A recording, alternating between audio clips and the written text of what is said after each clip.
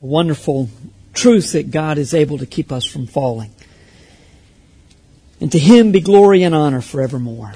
Well, welcome to Grace Community Church. I know some of you, many of you maybe, are here for the very first time. We are very glad you're here. If you will come back next week and stay after church, you'll be glad that you're here, because we're having a potluck that will be of unbelievable proportions. Food lined up over there. But that is to remind those of you who can and will be cooking next week to cook a lot, because it is unbelievable how much students can eat. Paul, where did I see Paul? Is Paul in? Paul Troth, he was in the first. There he is. Don't tell the football players about the potluck next week, okay? Everybody but football players are invited. Actually, they're more than invited too. But if you're a student and you have any way to bring some food, we would appreciate it if you would do that also. Well, change is good. At least that's what we're told. Change is good. I suppose it depends on what it is you're thinking about. Changing. Today is a day of change for many of you, especially those of you who are here at Campbell University and you are freshmen. Then today is a day of monumental change for you. Life will never be the same for you again. I mean, you're probably, some of you are never going to spend much time at all in the home where you grew up, or at least any length of time. You may be there for a couple of weeks when you in the summer or at the holidays, but you've entered a new stage of life. And a new stage of life, like entering high school or going to college or getting a new job or getting married or welcoming a baby into your family, all those are exciting changes. Linda and I, my wife and I, were always excited when our kids entered this new stage, even when it meant that they were leaving home. It's not that we were glad to see them go, but we were excited for them as they were beginning to discover that the God of their parents cared just as much for them as He did for us.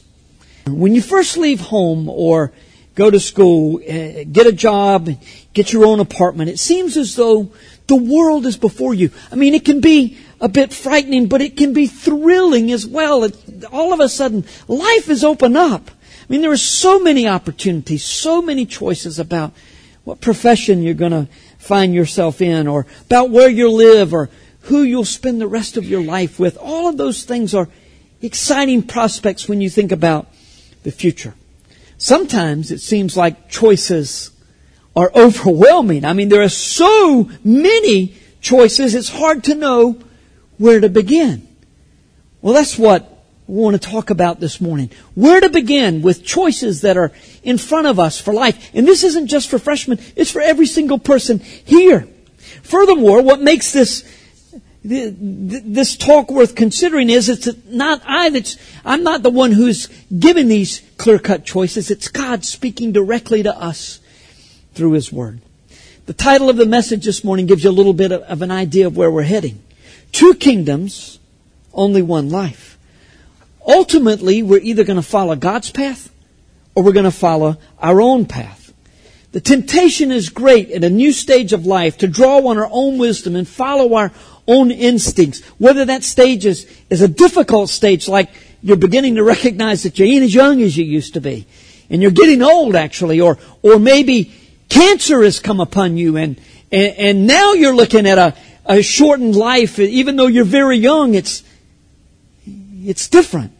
It can be difficult like that, or it can be a good change like school or marriage or an exciting job. The tendency is to seek our own wisdom, but we would do well in those times, especially times of change, to seek God's wisdom. In Matthew 13, Jesus taught extensively about the kingdom of heaven. Matthew was the only writer of the 4 Gospels who used this term kingdom of heaven. All the others use the term kingdom of God, and it's interchangeable. It's basically the same thing. And as I talk about it today, I'll use the term kingdom of God a lot more than kingdom of heaven. There are several parables in Matthew 13 that Jesus used to teach extensively about God's kingdom. But we're only going to look at 2 very, very short parables that tell us about the great value of God's kingdom. It's our custom here at Grace Community Church when we read the primary text to stand in respect for God and His Word And so if you would, please stand and we will read Matthew 13 verses 44 through 46. And if you have your Bible, please turn there. It'll be on the screen, but please be looking in your scripture, in the Word also. I'll be reading from the English Standard Version.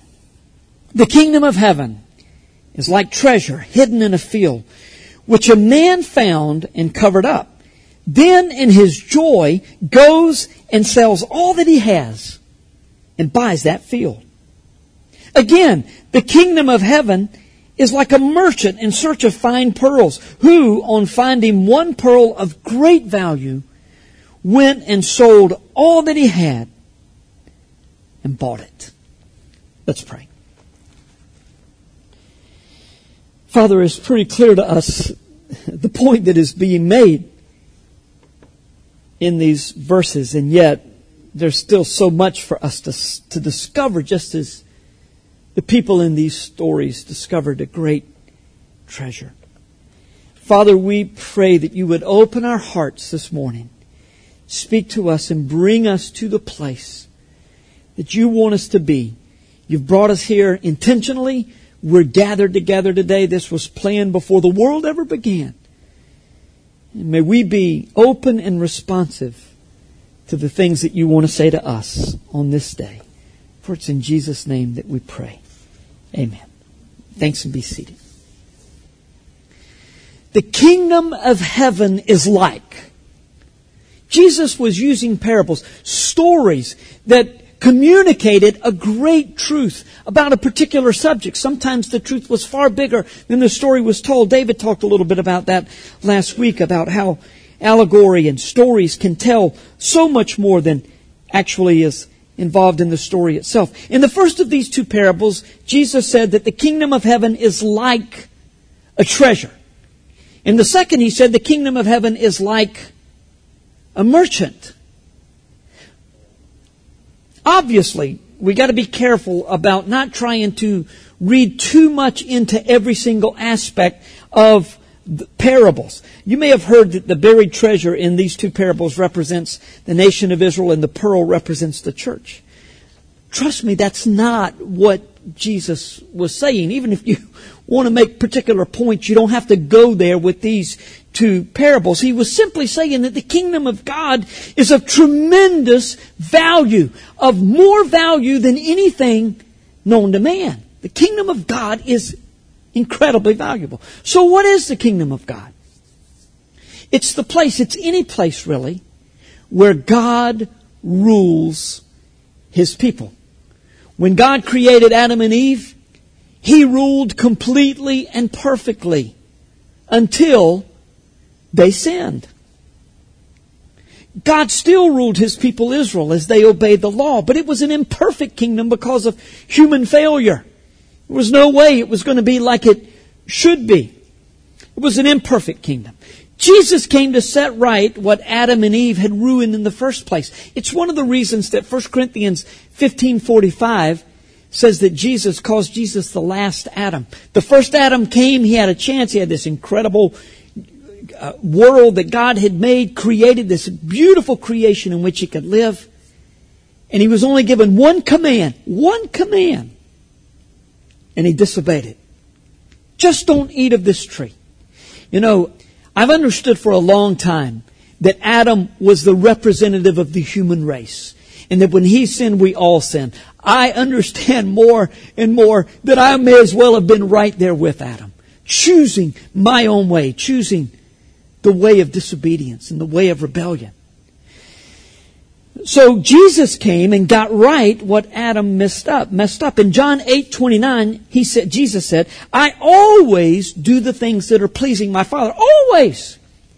Jesus lived a perfect life. None of us can say that. I mean, it's great if we can say, I usually do the things that please my Father, or I often do the things that please my Father. Jesus said, I always do. The Gospels tell us that Jesus came preaching the kingdom of God. Repent, for the kingdom of God is at hand. It's very near. And you need to live differently than you're living. Understand yourself in the same light that God sees you. Repent The kingdom of God is near. On the cross and at His resurrection, Jesus fully conquered death, confirming His authority as absolute King. It's rather clear that God's kingdom is not yet fully established, since not only non-believers, but believers alike, Christ followers, sin every day at some point, and we will until the day we die. Not that that's an excuse. Our heart ought to be following the Lord at all times, but we will sin until the day that we die. So, is the kingdom of God only in the future? Or is it now also? Let's look at Luke 17:20-21 for the answer. Being asked by the Pharisees when the kingdom of God would come, Jesus answered them, the kingdom of God is not coming with signs to be observed, nor will they say, look, here it is, or there. For behold, the kingdom of God is in the midst of you. Now, some of you have translations that say the kingdom of God is within you. That is not a good translation. I believe the NIV says the kingdom of God is within you. I mean, think about it. Jesus was talking to the Pharisees, those who opposed Him violently, who ended up having Him killed. These were the religious leaders of the day, and they were not looking for the kind of Messiah that Jesus was. They, in fact, thought that the Messiah would come to earth and would be a political Messiah. He would conquer Rome. He would throw off the yoke of Roman rule. And that He would establish a worldwide kingdom led by the Jews. And at the head of that worldwide kingdom was the Jewish Messiah. And the Jews would be reestablished to the place that they deserved, at the top of the heap. Now, as the religious leaders of the day, these Pharisees were convinced that they could read the signs. They could understand the tea leaves, you know. They could know when the Messiah would be coming, and they would say, well, look, there's evidence of the Messiah, or it's over here. And Jesus said, no. You're looking all around you, and the kingdom of God is in your midst. Literally, He was saying, it's right in front of you. It's me. I am the Messiah, God's Son, literally God in the flesh, standing right in front of you. The kingdom of God is in your midst. So the kingdom of God already exists. It's not in the future. It's right now. It is in fact in front of us, in the same way that it was in front of those Pharisees on the day that Jesus said, the kingdom of God is in your midst. But we don't see all the splendor of God's kingdom. That's clear. Immediately after these verses, Jesus went on to tell His disciples about the coming kingdom of God, when He, Jesus, will rule in absolute power and authority, and all will obey Him. It's part of the already not yet tension with which Jesus' followers live every day. Already I'm saved, but not like I'll be saved from myself and from the entire world in sickness and in misery when either at my death or when Jesus comes back. Already I have power to overcome sin, but sin still has some kind of power over me, and I find myself doing things that I regret terribly. But there's going to be a time, not yet am I made perfect, but there will be a time when I will be. Already I know Jesus. I have a relationship with Him, and I'm getting closer all the time. But it's nothing like it's going to be when I see Him face to face. Can you imagine what that'll be like? So with regard to the kingdom, all those who know Jesus as their Savior are part of the kingdom of God already. But since we have not yet been made perfect, we don't always live as subjects of God's kingdom should live. We've got choices to make. Now, in the introduction to this sermon, I talked about how there are so many choices before us. And in fact, we have more choices today than ever before. What in the world am I going to do with my life? I wrote part of this message at Barnes & Noble.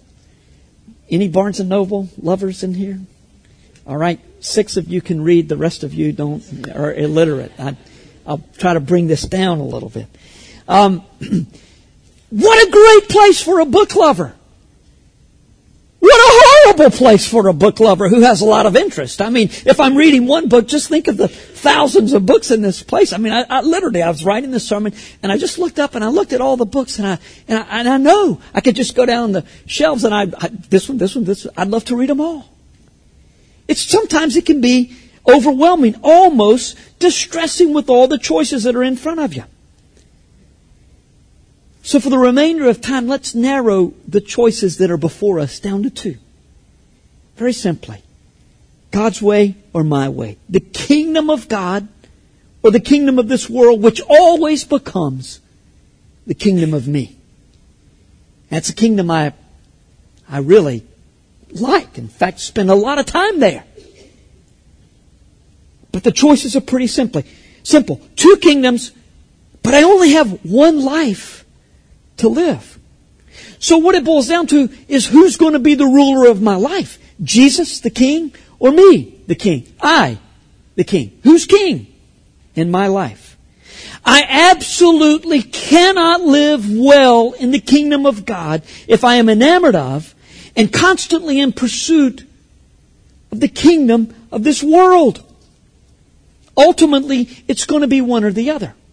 Let's go back to our primary text, Matthew 13, verses 44 to 46, to gain more information about the choices that confront us minute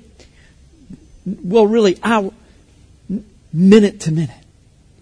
I mean, the choices that are in front of us minute to minute. In this first parable, there's a man who's working in a field. Now, most likely this is a peasant, and he's digging, and he comes upon a treasure. You know, it's probably picking at it, at the ground or something, and he hears this clunk, and he digs a little bit, and there it is. I mean, it's, almost everybody's dream to find a hidden treasure somewhere. Most likely, as I say, this guy is a peasant. And most likely this treasure does not belong to the landowner. I mean, by the time that Jesus told this story, Israel had seen centuries of one conquering army after another. Now, if an army's coming in, if it's a time of peace, most likely the landowner is going to keep his treasure somewhere safe in the house or close to the house, and he's going to keep it well protected. They weren't able to put stuff in the banks or safety deposit boxes in that day. So you had to pretty much look after your own treasure. And people were very creative, but either it was generally in the house, but if a conquering army was on the way and it was clear, we ain't got a chance in this war. We're just going to be defeated. But good possibility I'm not going to be killed, and I want to be able to keep my treasure, so I'm going to hide it somewhere so that the Babylonians, that the Assyrians, that the Romans don't get it. The Greeks, whoever it is that's coming in, they're not going to get this treasure. And so, occasionally, the landowner would be killed or would die for some other unexpected reason before anybody else knew about the treasure. And the land would pass from one family to another. And a peasant's out there and he comes across this treasure and he says, you know what? There's no way that this treasure belongs to the guy who owns this land. So he hides it and he goes and sells everything that he has. And then does the old Middle Eastern bargaining. Hey, look, this land is not very good, but I think I can do something with it, and I would just like to buy it. And the owner's thinking, well, it really isn't all that good land, and he's offered me a pretty good price, I think I'll do it. And look what he gains. In the second parable, it's a bit different. I mean, in the first parable, the worker found this unexpectedly. In the second parable, this man is looking for pearls. He's looking for valuable pearls, and he stumbles across one day this pearl that he knows is of exceeding great worth. Apparently the owner is not aware of what he's got. But it's not cheap. Even though it's worth more than he's going to pay for it, it's not cheap. It cost him every single thing that he has. He sells everything and he buys this pearl so that he can possess it. Now, once again, don't read too much into the specific details of the parable, such as the kingdom of God is something that some people find accidentally and some discover because they're seeking for it. They've been searching. It's true that many people search for truth and meaning in this universe and they find God, but we're going to discover next week in 1 Peter as we start our fall study in that book that God was the one who was doing the searching and He puts this desire in our heart. He draws us to Himself. And then He gives us this incredible treasure. This treasure of Jesus.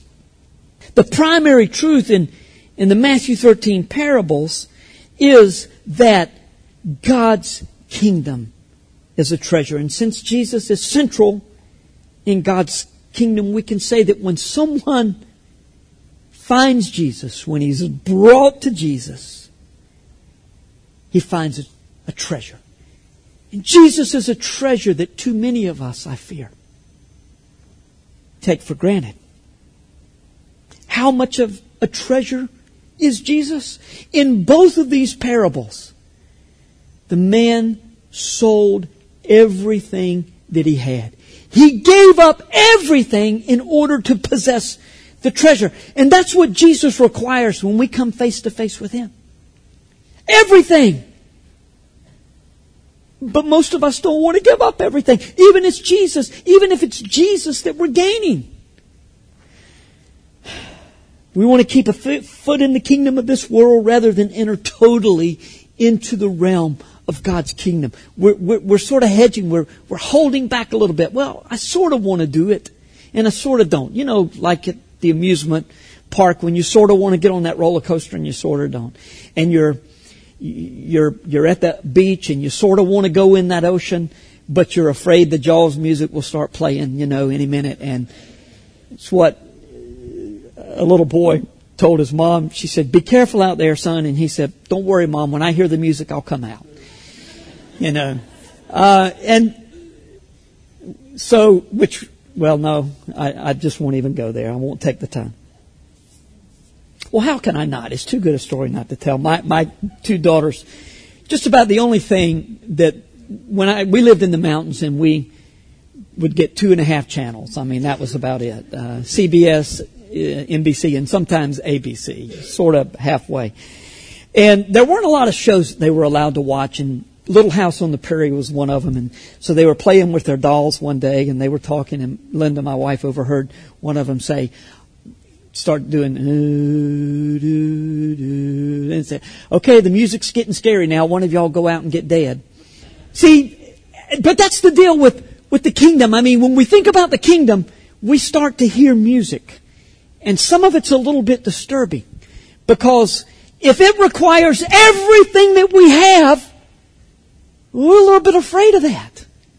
We kind of want to hold back and not give up everything. Why? Well, for starters, this world is very real to us. It's so tangible. We can taste it, smell it, sense it. All of our senses are engaged in this world. And when it comes to the kingdom of me, well, that's really real. I mean, it's very enticing at times, and it's demanding at times. You got to do this. You got to do that. Or, hey, you really want to do this. You really don't want to do that. And we look at the kingdom of God. What's required? Sell everything you got. Give it all up. And the problem is the kingdom of God's not so visible. I don't see so much. So I am prepared to go part way with the kingdom of God. I'm prepared to go part way with Jesus. I'll go to church. I'll get involved in this and that. But don't expect me to be fanatical about something that I can't even see. But to play halfway at the kingdom of God is not to play at all. It's not to play at all. If Jesus is to rule our lives, then we have to give Him total control. Now, I'll make sense of that a little bit later.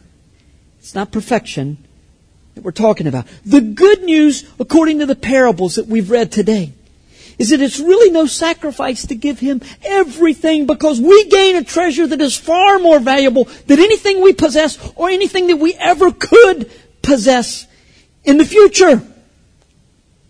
In fact, the man who discovered the treasure in the field, it says that he sold everything with joy. I mean, it's just like, I am delighted to sell all of this and give all of this up so that I can gain that which is far more valuable than that which I'm giving up right now. So why are we so often guilty of stopping short of selling out? Well, there's only one explanation. One word. Unbelief. Either we don't believe the kingdom of God exists, that Jesus is really all that, or we don't believe it's worth giving up everything. We believe Him, but it's really not worth letting go of everything in order to be so passionate about following Him. When it involves so much hardship, and it's not worth giving up so much potential success and pleasure in this life to follow Jesus when we don't even know what it might mean. Indeed, the cost is high. There are people right now around the world, and we don't know anything about this, but they're around the world right now who are recognizing that if they say yes to Jesus, that it is very likely at some point going to cost them their lives. Or they're going to be torn from their families and put in prison, put in jail. That's why when people told Jesus they wanted to follow Him, He would ask them in essence, are you sure about that? And this is hard. It's hard. Better count the cost before you say you're going to follow me. Now I want to clarify something. It's not that we commit to live in this life so that God will be pleased with us and then accept us into heaven. Unfortunately, so many people in America and really around the world are trying to work their way to heaven, but God's Word makes it abundantly clear that we can never be good enough for God to say, okay, I'll let you in. That's why Jesus had to come and set right what Adam had messed up, and His perfect life made Him a perfect sacrifice and substitute for us. And when we repent of our sins, when we see ourselves as God sees us, as sinners, apart from Him, and repent of our sins, which simply means to say, God, I'm done with this life. I give my life over to You.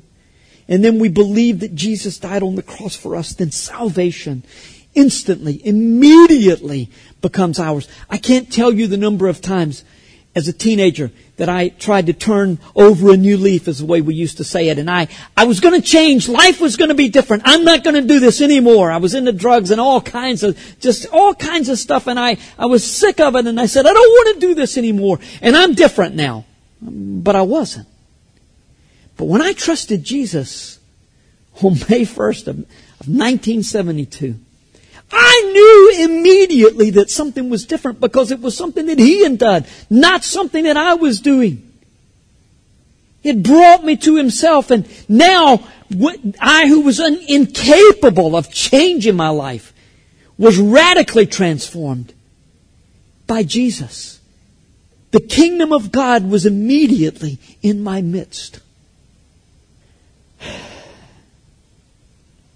The call to follow Jesus at a high level is given to those whose sins have been forgiven. And why wouldn't we want to follow Jesus?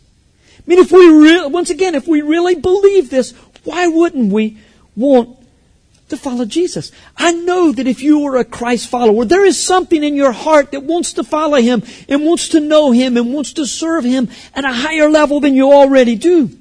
The new person in you that is controlled by the Holy Spirit desires to give it all over to Jesus.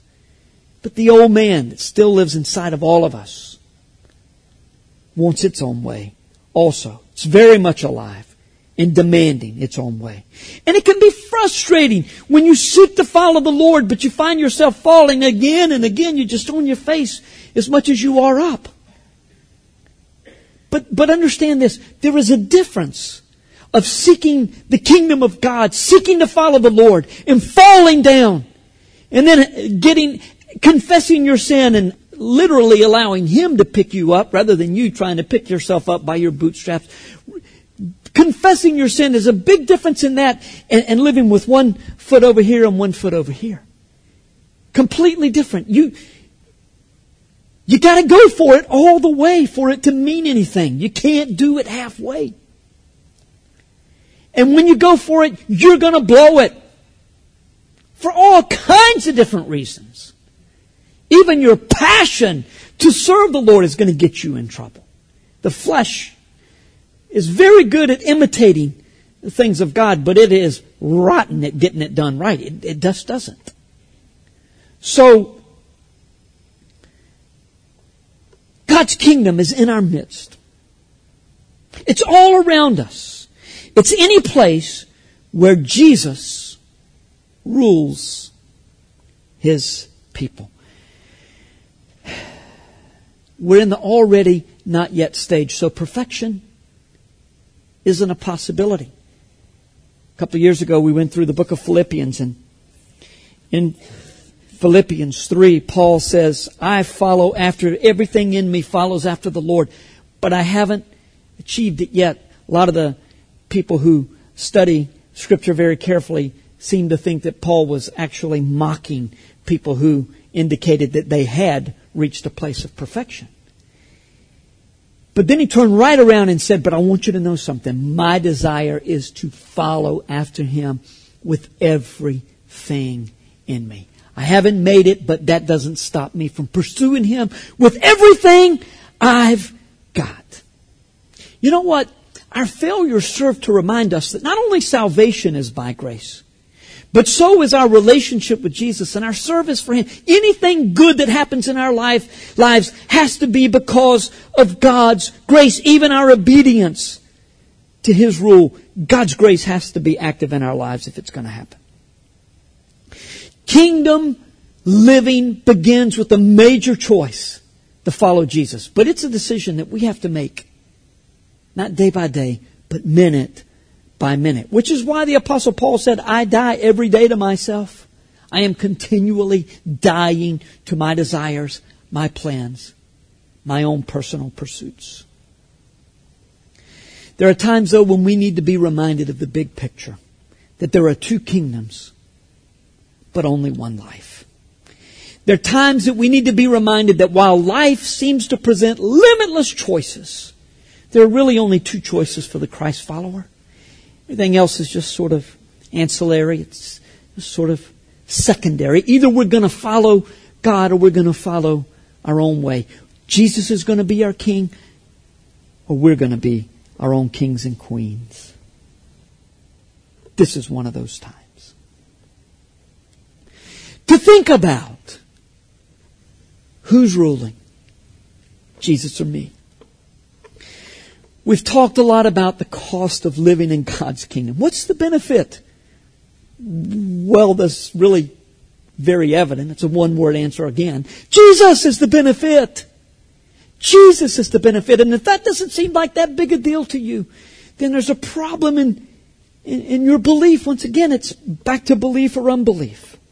When you're so young and full of energy and the world is so alive to you, it's easy to take the value of the kingdom for granted and to just not think that much about Jesus. But He wants your passion and your energy now.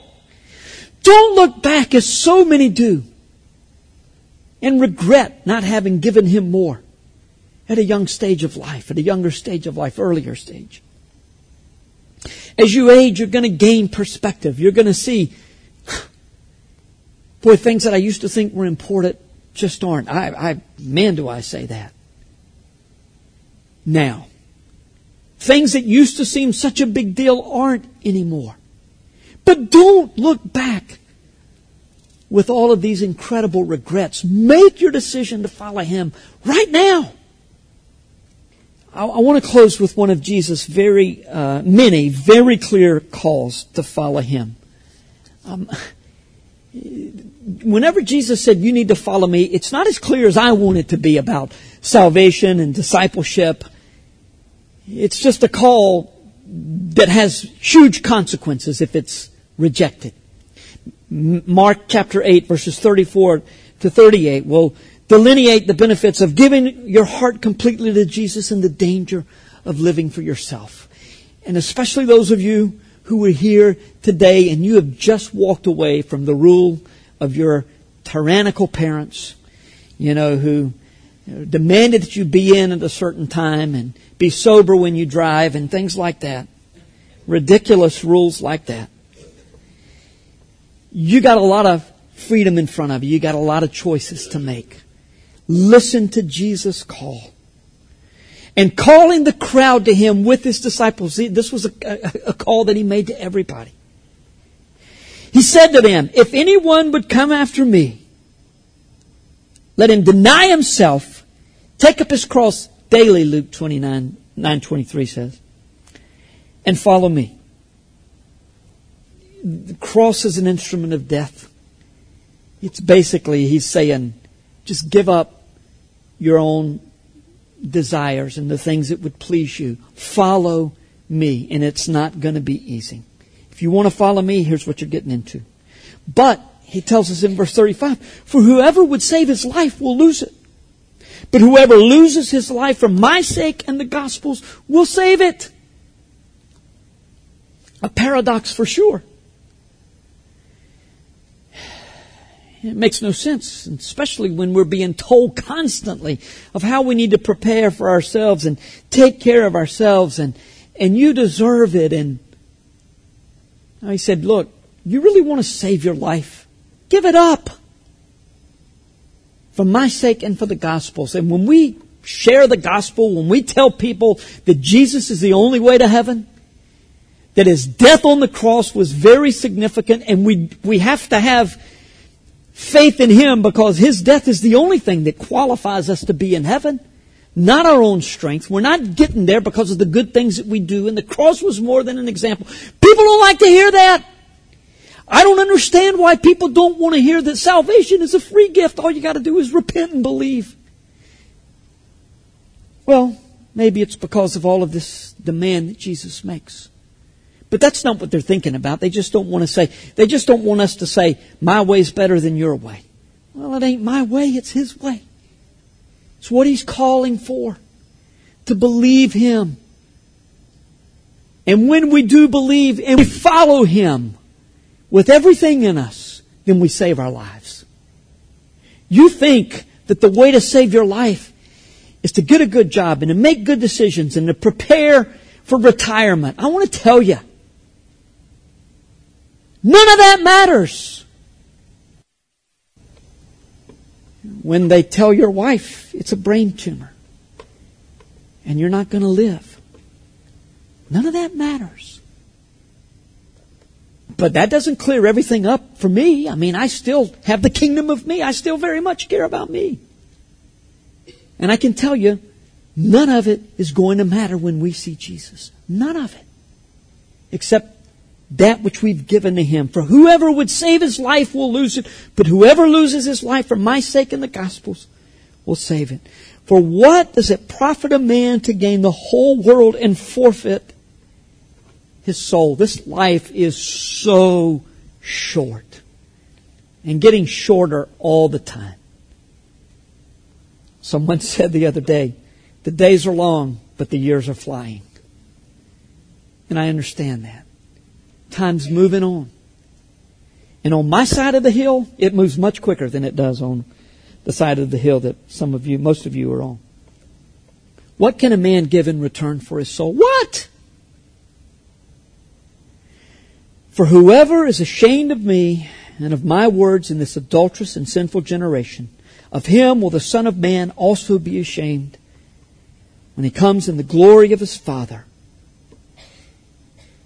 with the holy angels. And He is coming. He is coming. Let's pray.